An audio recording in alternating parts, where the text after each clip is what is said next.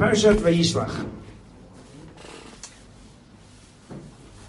I think I actually told you part of the story, but it so fits what I want to talk about. I'm going to take a risk and tell it to you again.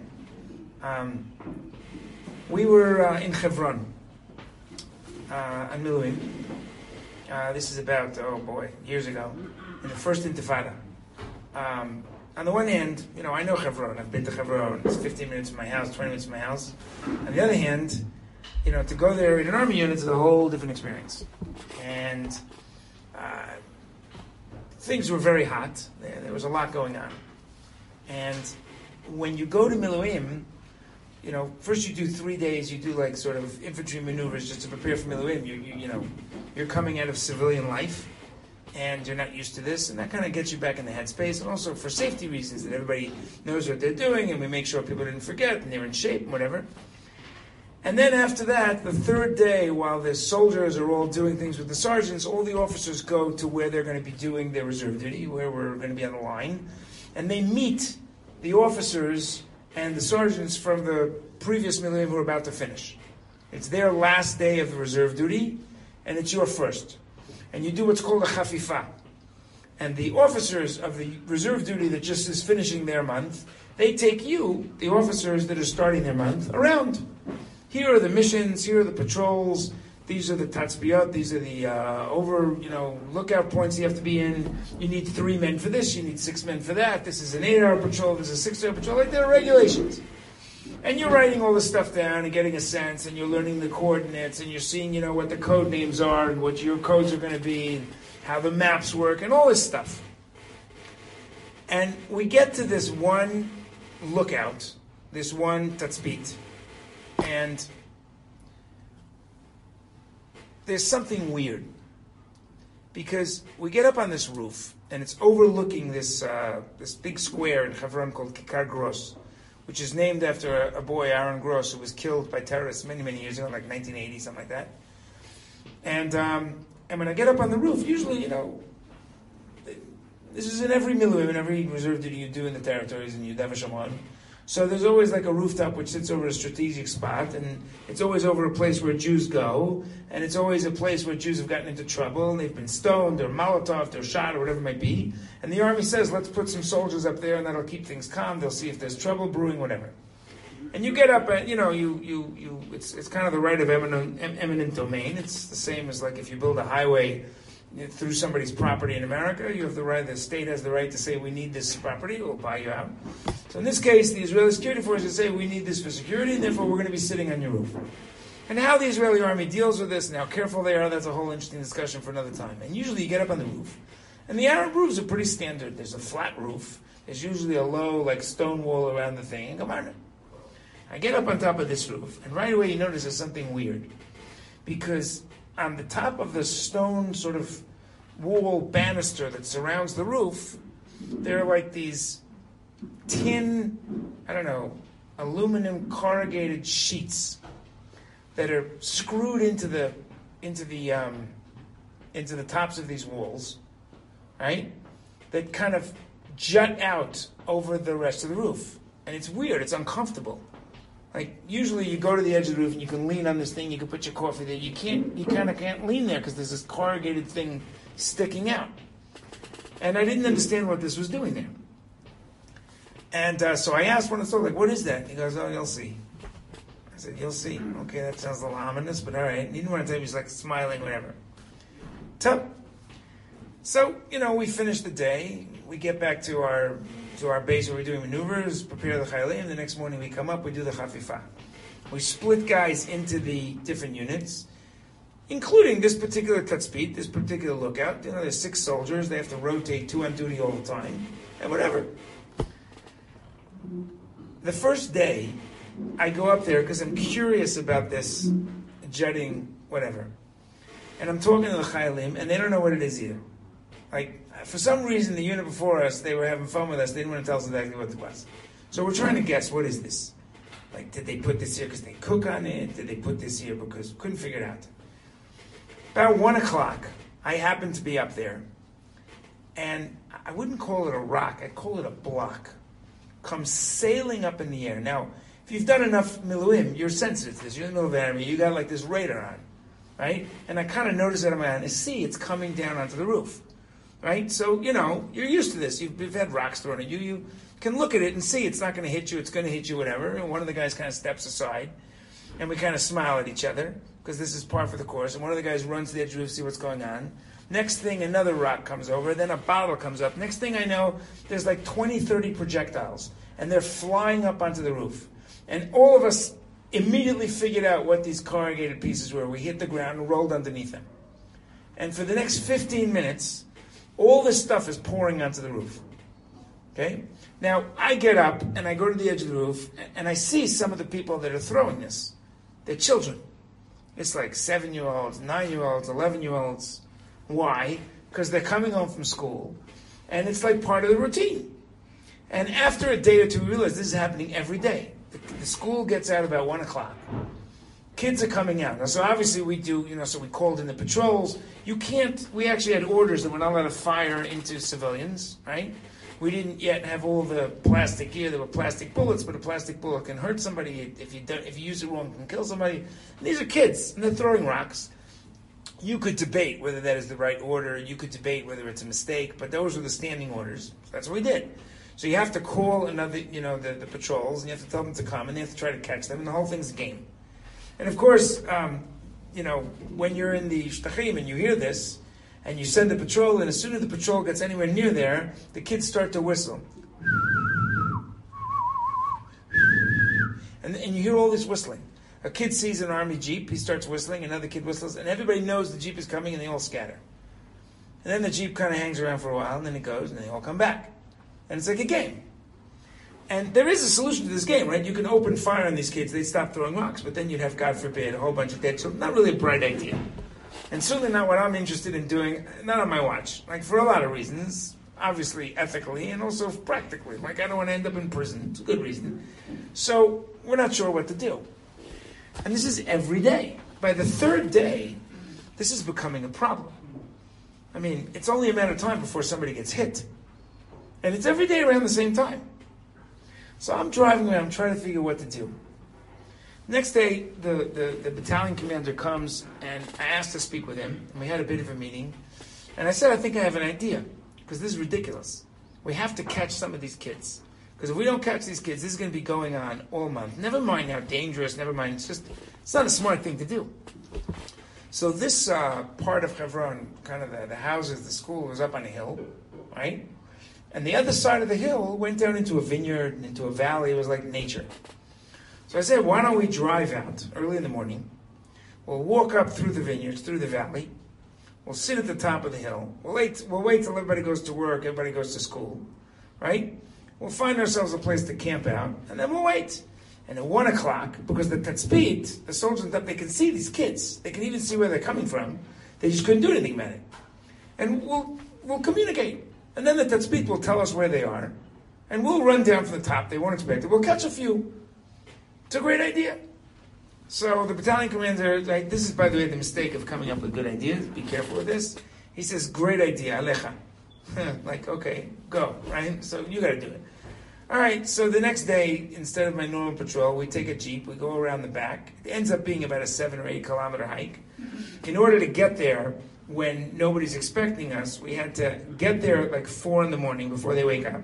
Then we had to wait down in the valley for a few hours, freezing. Then we had to hike up the mountain and get to the top of the village and find a silent wall where like nobody would kind of like pay attention to us and just sit there. Not exactly a good idea, but fine. Sure enough, at 1:45, I wake up all the guys, whatever, and I say, okay, and there's 2 jeep loads, there's 6 of us. And we get up, and we start walking down the side towards the village, towards the area of the school. We figure we're going to wait around the corner, and we know where they come from now. All of a sudden, I get this call on the radio from the sergeant on top of the thing. Ra'ulei panim, right? Which is masked men, right? Ra'ul panim is a person whose face is masked. Now, these guys, these were usually hit squads, okay? They have, maybe you saw pictures of them, you can look it up if not. They wear these they look like cloth bags over their head with eyelets and whatever. and they disguise themselves so you can't see them, you don't know who they are. And these are assassination squads. They usually have serious arms. They're killing people. These are serious. Like, it was against the rule for anyone, any Arab is not allowed to wear this stuff in public because you knew that they were terrorizing fellow Arabs and stuff like that. So this is a whole different level. So we start running, and the Tatzpit sees them. And he says, they're one alley over from where you're running. Run down, now take a left, now take a right? And we're running down, kind of jogging down, really, because they don't know we're coming, right? And we're doing it quietly until we get. And I come around the corner, and I see this guy. Now, you have to understand, you're on the side of a mountain, side of a hill. And the levels are like, sort of like, like a level and then a level below and a level below. And so all I can see down is like 2 levels further down, probably about 50 yards away. I see a guy's head and shoulders. He's masked. He's got a Palestinian flag in one hand, and it looks like a medieval mace. It's like this iron bar with a chain at the end with like a spiked steel, and he's waving this thing over his head. This is a serious weapon. Like, if he throws this at someone and hits someone, he could kill somebody. And he's a Ra'ul Panim. Now, the rules with Ra'ulei Panim is, normally if you see a guy and he's doing something suspicious, you yell, stop, waqif. And if he doesn't stop, you have a right to approach him. If he doesn't stop, you can fire in the air. If that doesn't work, assuming that you think there's a risk, if that doesn't work, you can fire towards his legs. Only if your life is at risk, then you can fire, shoot to kill, right? So if some guy's throwing rocks and you think it's dangerous, you could fire in the air. If he starts running, you could fire at his feet if you think he's going to endanger somebody. But you can't shoot him to kill him. You have to let him go. Whether that's right or wrong, those are the rules at the time. But a guy like this who's Ra'ul Panim, you're allowed to shoot to kill him. Because these guys are dangerous. They kill people, right? So all of a sudden I see this guy, and I take off at a run. I start running for this guy.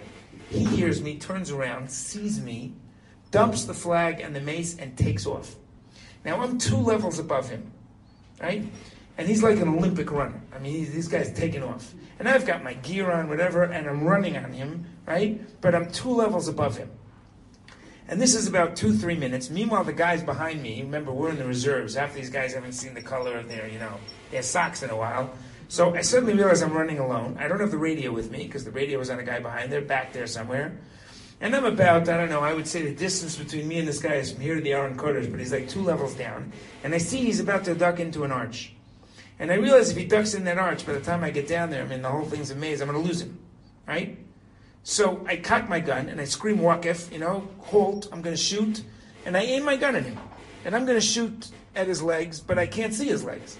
Now, I'm legally allowed to do this. I don't want to do this. I'm allowed to do this. He turns around. He sees that I'm aiming the gun at him, and I guess he got it, that he's not making it to the arch, throws up his hands. I managed to get down there, climb down, jump down there. To this day, I can remember the feeling of relief that I experienced when I got down there, put my hand on him. I couldn't tell because he was hidden by this is a kid. He couldn't have been more than 10 years old. I had no idea. He had his face masked, he was running, his distance. To this day, I thank God that I didn't shoot. I would have ended up in courts, or who knows. Okay, now I've captured a guy who still is, carrying a flag, which was illegal at the time, carrying a mace, Ra'ul Panim, but he's a kid. So there were standard orders for this type of thing. You call up base, they send a vehicle, and the vehicle takes him to base, and then they find his parents. Now, they obviously don't put an 8 or a 10-year-old kid in prison, right? They don't put him on trial, but they fine the parents. The parents have to pay a significant fine because their kid is doing these things. The idea was this is going to deter parents, make sure their kids don't do this kind of stuff because they don't want to pay these kinds of fines. Okay. So the vehicle comes and, takes this kid off to the base, and they're going to find his parents. And I'm struggling with this because we put this kid in the Jeep, and, now he's got his mask off, and he's a kid. He's like, 8, 9, 10 years old. And it breaks your heart. And this kid looks terrified. He looks terrified, And I used to keep candy in my pocket for things like this. So I took out some candy to give him some candy. Normally, you give a kid candy, he smiles, right? He took the candy, he didn't even smile. And they drive off. Now, I know the Israeli army. I'm not worried they're going to chas v'shalom do something to him inappropriate, but still, right? And all this stuff is going through your head. You can't blame the kid. But on the other hand, you have to take a stand, fine. we finished basically our mission was accomplished. We did it, so we were going to head back to base. We got back to the base about 15 minutes after 20 minutes, maybe half an hour after they brought this kid in. And as I get there, there's a whole chamula from the village that come to the entrance to the gate to the base. Okay? And it wasn't like a proper big base. It was a mutzav, right? And the kid is sitting in the Jeep, still. There's a soldier standing next to him. Somebody had given him some chocolate bar or something. He's sitting in the back of the Jeep. And the delegation from the village shows up. And one of them is obviously his father. And I'm just watching this. This is not me. They have somebody who speaks Arabic whose job it is to talk to him. And I find out later that they're going to fine him 5,000 shekels, which for an Arab in Hebron is an enormous amount of money.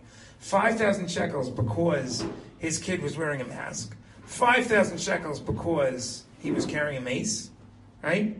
And I think 2,000 shekels because he ran away from a soldier. I don't know. Now, 12,000 shekels back then was probably about $4,000. Now, if they fined us $4,000, that's a serious fine, but you could manage it. But if you're in Hebron, this is like 2 months' salary. And by the way, this is one of the reasons why this stuff started to dip in a big way. Today, there's no intifada. And at that moment, everything changes. I never saw anything like this. See, I thought that the reason this kid was so scared was because he was scared. He was caught. He was scared of the Israeli soldiers. Turns out he wasn't scared of us. His dad, now what would you do? They caught your kid. He's a freedom fighter in your eyes. I don't know. He defied the Israeli army, and they caught him. Must be you go over, you give him a hug, you put your hand on him. Like nobody had an issue that the father should go over to the kid. Just, we're going to hold him until you're going to give us your Tudat Zehut, your whatever, not Tudat Zehut, your identity paper. And then, you'll have a court date and you'll be able to argue your case and whatever. He goes over to this kid, 8, 10-year-old kid. I never saw anything like it. He gives him a backhand, knocks this kid in the Jeep up against the windshield, walks around, grabs the kid, and slams his head against the dashboard and begins to beat. I never saw somebody beat a child. You read about these things. You never saw this. And 3 of us run over to him. It took us a minute to get him off his kid. We had to call a medic. I mean, it was he was terrified. And this whole scenario for me is still in my head. How do you deal with this? How do you confront? There's something in this recipe, in my opinion, that is evil. Now you could debate what that evil is. And if you would have asked me before this incident, I would say that if a person picks up a rock and throws it at another human being, I mean, who's the first person who did that? It seems Cain and Hevel. You'd think that's evil. But then you discover, no, that's not evil. What's evil is to get a child to do it. That's evil. And then you discover, no, that's not evil. You know what's real evil? To take a child's head and slam it into a dashboard. And I'm looking at this story, thinking about this story, the whole rest of the Miluim, I couldn't get this out of my head. How do you fight that kind of a culture? What do you do with that? We talk about sometimes why bad things happen to good people. Bad things happen to good people. And we talk about why evil people do bad things. We don't ever talk about why good people do bad things. Like, here's a kid. You can't look at an 8-year-old kid and think he's evil. You just can't. I can't. And you can't say he's evil. But you can absolutely say that holding up a bar with a mace and throwing it at another human being is evil. How does a good person become that evil? Where does that come from? Now, why do I bring up this whole story? Because that's what's sitting inside this parsha. This parsha has, as one of the stories at its core, the battle against pure evil. Let's think about this for a minute, okay? Yaakov has grown up in the house of Yitzchak, but he has a brother named Esav. Now, Yaakov represents what? What does Yaakov represent? Anybody? Give me a word. Torah. Yaakov represents Torah. I'd like to believe that Torah is good. What does Esav represent? Okay, Gashmius, right? Materialism. Much more than materialism. Our issue with Amalek, who is the great-grandson of Esav, is not that they're too materialistic. What does Esav represent? What does he spawn? The Yetzer Hara, the what do they call that inclination? The evil inclination? Esav seems to be bad. But he grew up as the child of Yitzchak and Rivka. Now, you can't say that Esav, I know the Midrashim talk about Esav and he wants to go to Avodah Zarah, but really, he's a baby. A baby can't be bad. So, that's a question we're not going to answer tonight. How does a baby growing up in the house of Rivka and Yitzchak become so evil? And that's true for evil wherever you look at it. Any human being that becomes evil started out as good. It's, by the way, the antithesis of Catholic doctrine. Catholic doctrine believes that we're born with original sin, that the sin of Adam and Eve created evil, and therefore we're born from evil, so you have to baptize us when we're born, and we have to fight to get rid of the evil. Judaism says the opposite. Judaism says we're born good. Tov lo le'adam shelo nivra. We would have been better off not being created, because then we can do no wrong. We keep all the mitzvahs lo taseh. We haven't done anything wrong. We're ahead of the game. So how does that spawn evil? Okay, that's a separate question. But now how do you deal with that evil? So Yaakov basically leaves the house of Yitzchak, runs away from Esav, right? Steals the birthright, or gets Esav to sell it to him, tricks him out of the blessings. Ba achicha b'mirma. We talked about this last week. Your brother was cunning, right? Isn't it interesting?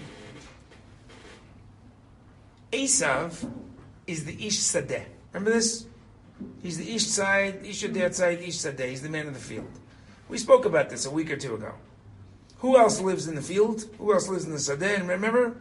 Who lives in the field? Nope. No, he's a Para Adam, but he doesn't live in the field. Oh, maybe we didn't talk about this. Wow, look at that. Ve'hanachash haya arum mikol chayat hasadeh. That's where you find the sadeh. The snake was more cunning than any other animal in the field. So the snake lives in the field, and the snake represents cunning. The snake represents temptation. You see that, pshat in the pasuk. Esav lives in the realm of the snake. So that means that Esav has to be cunning. Now, I'm not defining cunning right now, because that's not going to be our topic. Isn't it interesting that Yaakov comes and gets the blessing according to Yitzchak? Ba achicha b'mirma. Your brother came with cunning and took the bracha, so he gets the bracha. He out-cunninged you. Yaakov learns to be Esav. It's interesting, Rabbi Sachs has a whole article. Zechat Tzaddik Livracha. Rabbi Sachs has a whole article, and he says that on a certain level, if you want to look at it from a psychological level, I don't think this is pshat, but it's a beautiful idea. Yaakov grows up wanting to be Esav. I mean, he's born holding on to the heel of Esav. And he buys the Bechorah of Esav. Then he puts on Esav's clothes. He wants to be Esav. So he acquires the energy of Esav. But then he discovers, you may want to be Esav, but you're not Esav. And Esav's going to pound you. And Esav says, I'm going to kill you. Yikruvun Yemei Avi Lamut, when Yitzchak dies, there's one day that says Esav's now going to kill Yitzchak so that he can kill Yaakov. It's a rather bizarre way to do Kibbut Avim, but okay. And then I'm going to kill Yaakov. So Rivka gets that this is dangerous. Even Yitzchak gets this is dangerous. So what does Yaakov do? What does Yaakov do? He's confronted with the fact that Esav threatens him. So what does Yaakov do? He leaves. He runs away. Runs away to the house of Lavan. Right? Okay. Runs away to the house of Lavan. Lives in the house of Lavan 22 years. Not so simple there. Finally decides this is not working. This is getting dangerous. What does he do? What does he do? He doesn't just leave. He runs away in the middle of the night. Lavan chases him, a whole story. Now he's finally getting back to Eretz Yisrael. Okay? And they tell him, right? Hinei achicha ba b'arbamot ish imo. Esav is coming, there are 400 men with him. There's an army coming. What should Yaakov do? He should run. That's what Yaakov does. He's the guy who runs. Only this time he doesn't run. It's fascinating. Why doesn't he run? Doesn't run. He does three things. It's interesting. One of the most difficult psukim in the entire Torah, right?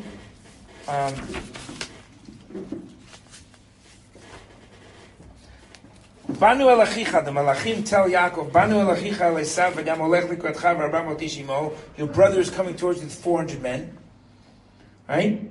Vayira Yaakov mod vayetzer lo. Vayachatz et ha'am asher ito. V'et hatzon, v'et ha'bakar, v'gmalim, v'shnei machanot. Vayira Yaakov mod. Yaakov is terrified. That's pshat. He's afraid. That's a pretty obvious question. I've been spending the whole year talking to you about, how we can overcome fear. Fear is the unknown. If Hashem is with us. Yaakov Avinu is afraid. That's unbelievable. Okay. Not only is he afraid, vayetzer lo. Now, there are a lot of different ways to understand this. Most people translate this as some form of distress. Maybe he's distressed because he realizes he deserves to be punished. He tricked Esav. I would like to say that vayetzer comes from Yetzira. Now, we talked about this in the Bracha Asher Yatzar. What's the difference between Bria and Yetzira? We said Bria is creation ex nihilo. Bria is where Hashem creates something from nothing. What's Yetzira? Does anybody remember? Formation. Well, what does that mean? Something that's already created. Right. Hashem takes the pieces and puts them together. Hashem created us with balance, that He put together all the different pieces in our body in such a balanced way. So maybe Yaakov is suddenly putting the pieces together. Yaakov is putting it all together. He's been by Lavan, he's now wealthy. Esav's coming his way, he's got an army, he figures out this is not good. So what does he do? Vayachatz et ha'am. He strategizes. He splits up the camp into two parts. It's a strange reaction. You could say it's a smart reaction. Esav will go this way, those will be saved. It also means somebody's going to get killed. Okay. And then they meet. And what happens when they meet? Right? Look at Perek Lamed Gimel, Pasuk Daled. Excuse me, 1 second.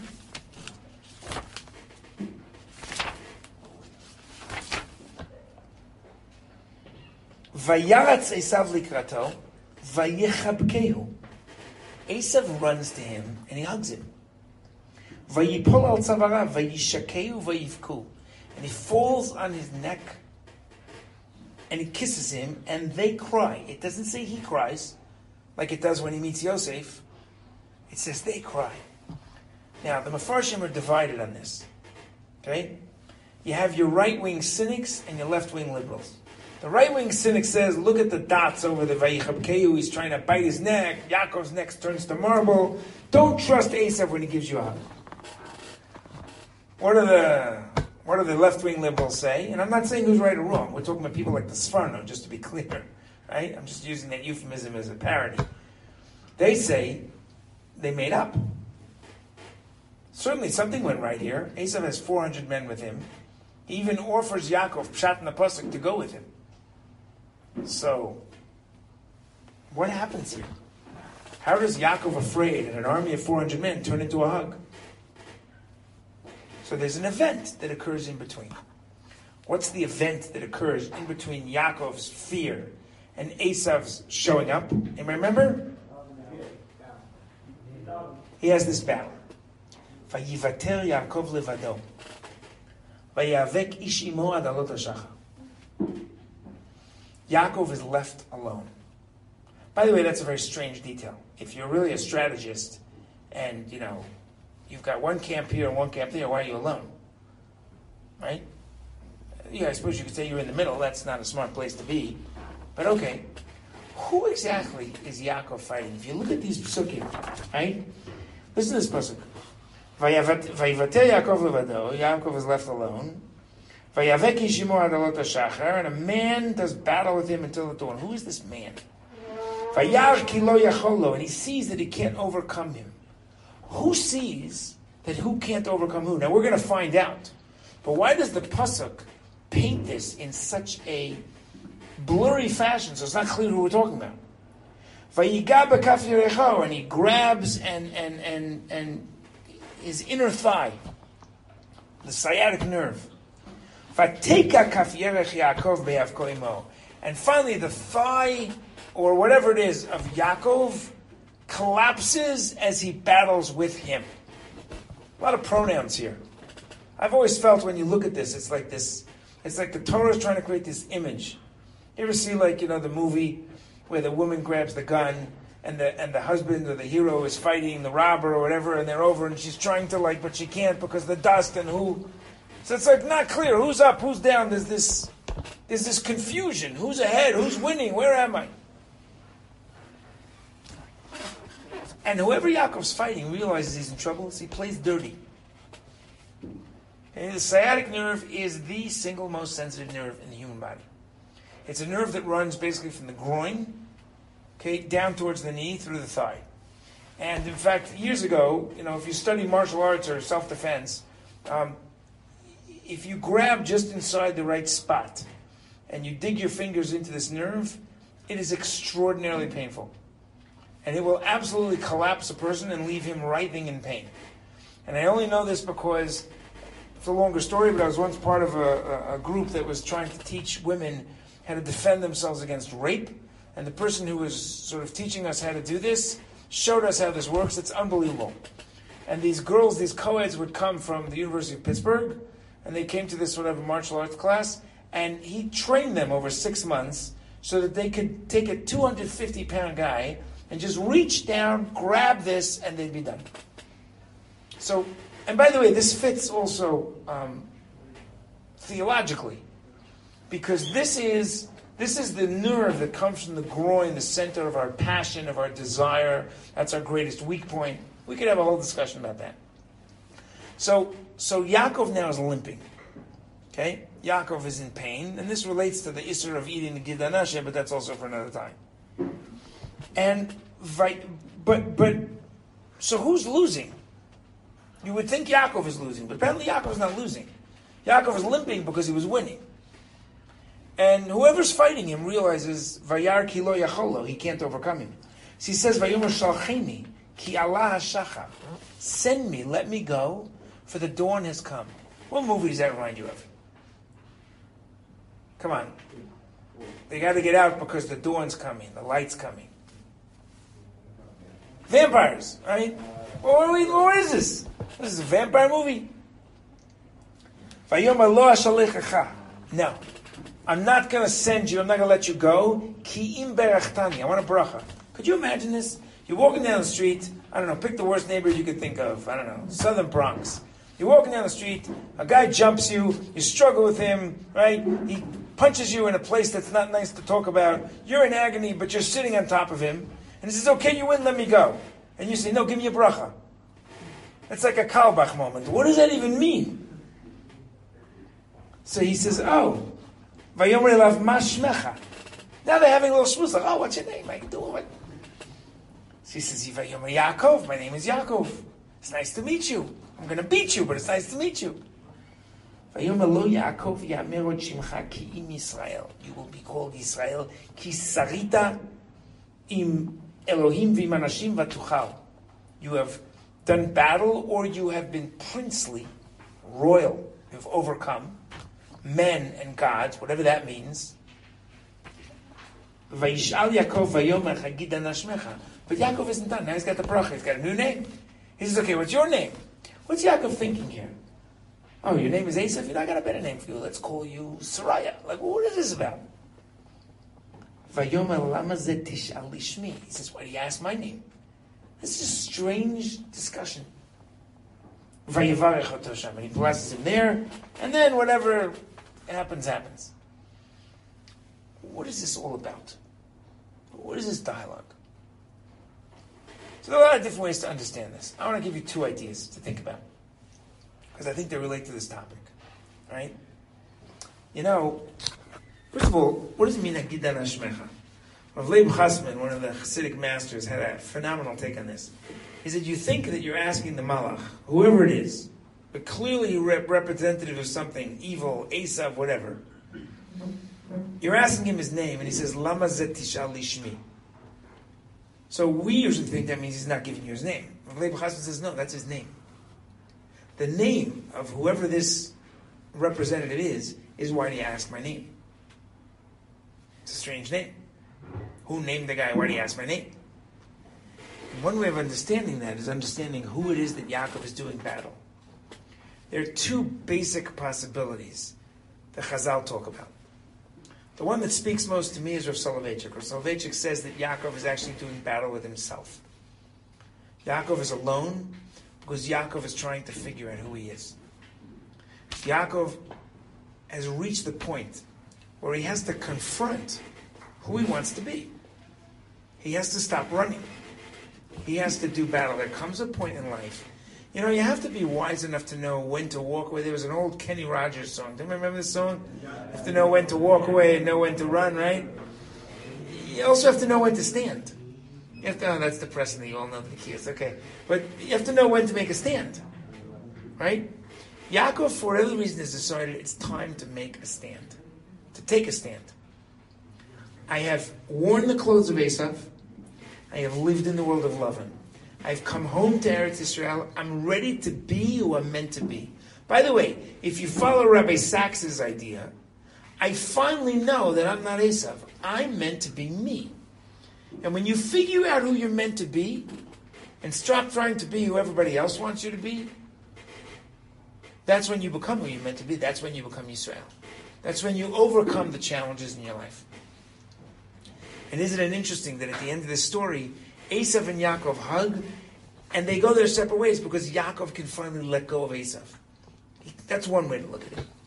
There's another way to look at it, which is perhaps a more sinister approach, which is, I guess you could base this on Rav Shimon Bar Yochai. Rav Shimon Bar Yochai in the Gemara says, Halacha Psuka, actually that's not true, it's in the Sifri, in Baalotcha, right? It says, Halacha Psuka Esav Soni es Yaakov. Right? Rav Shimon Bar Yochai says it's known. It's just a known fact that Esav hates Yaakov. Now, in order to understand this statement, like that's the equivalent of what the Jew in the shtetl felt. You know, the Goyim hate us. That's what a Holocaust survivor says. The Germans, the Poles, they hate us. Can't trust them.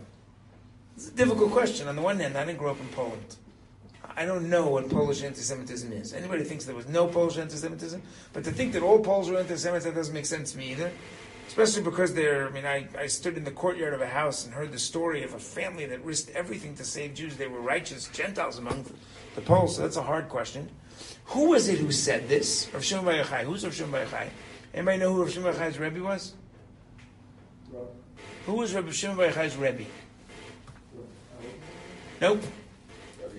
Rabbi Akiva. Right? Ooh, wow. Rav Shimon Bar Yochai, I apologize. Rav Shimon Bar Yochai, we'll finish up. Rav Shimon Bar Yochai saw his Rebbe murdered.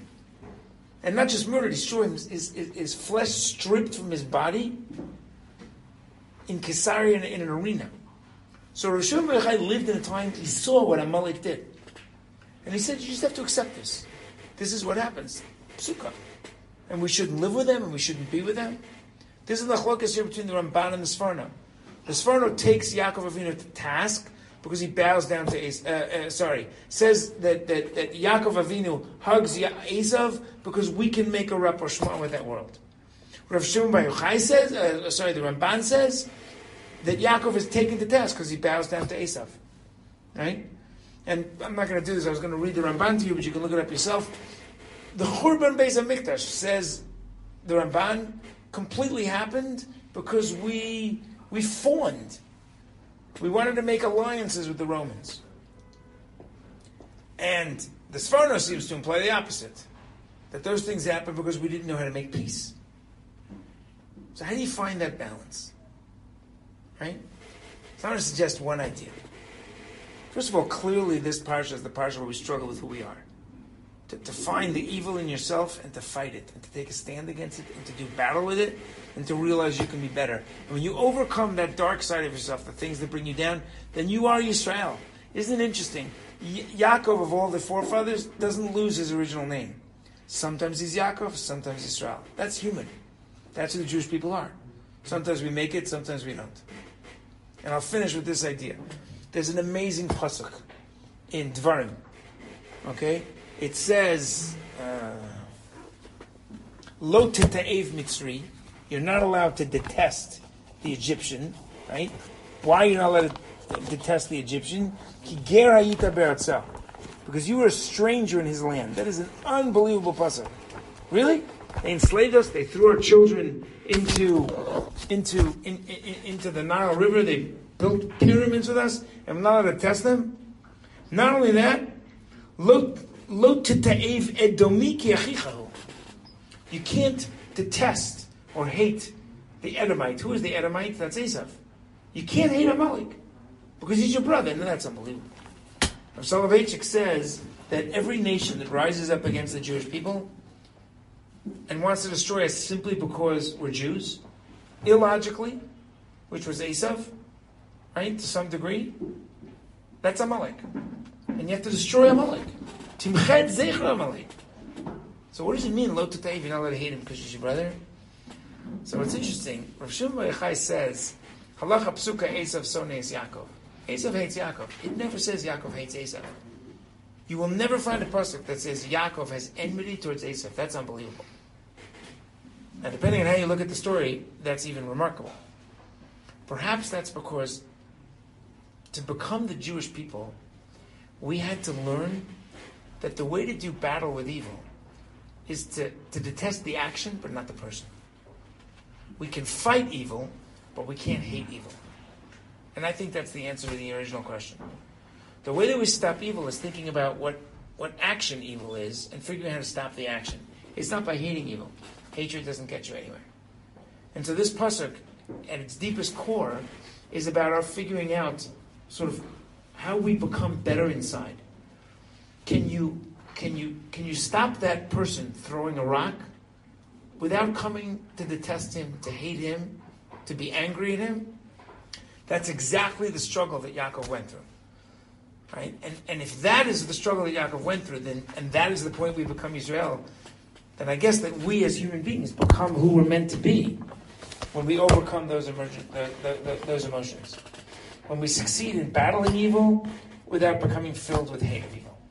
So that's a little bit of food for thought. There is a lot more to talk about on this parasha, but we'll stop here. Thanks for joining us for another episode from the Yeshiva of Newark at IDT Podcast. Be sure to subscribe on your favorite podcast app so you don't miss a single episode.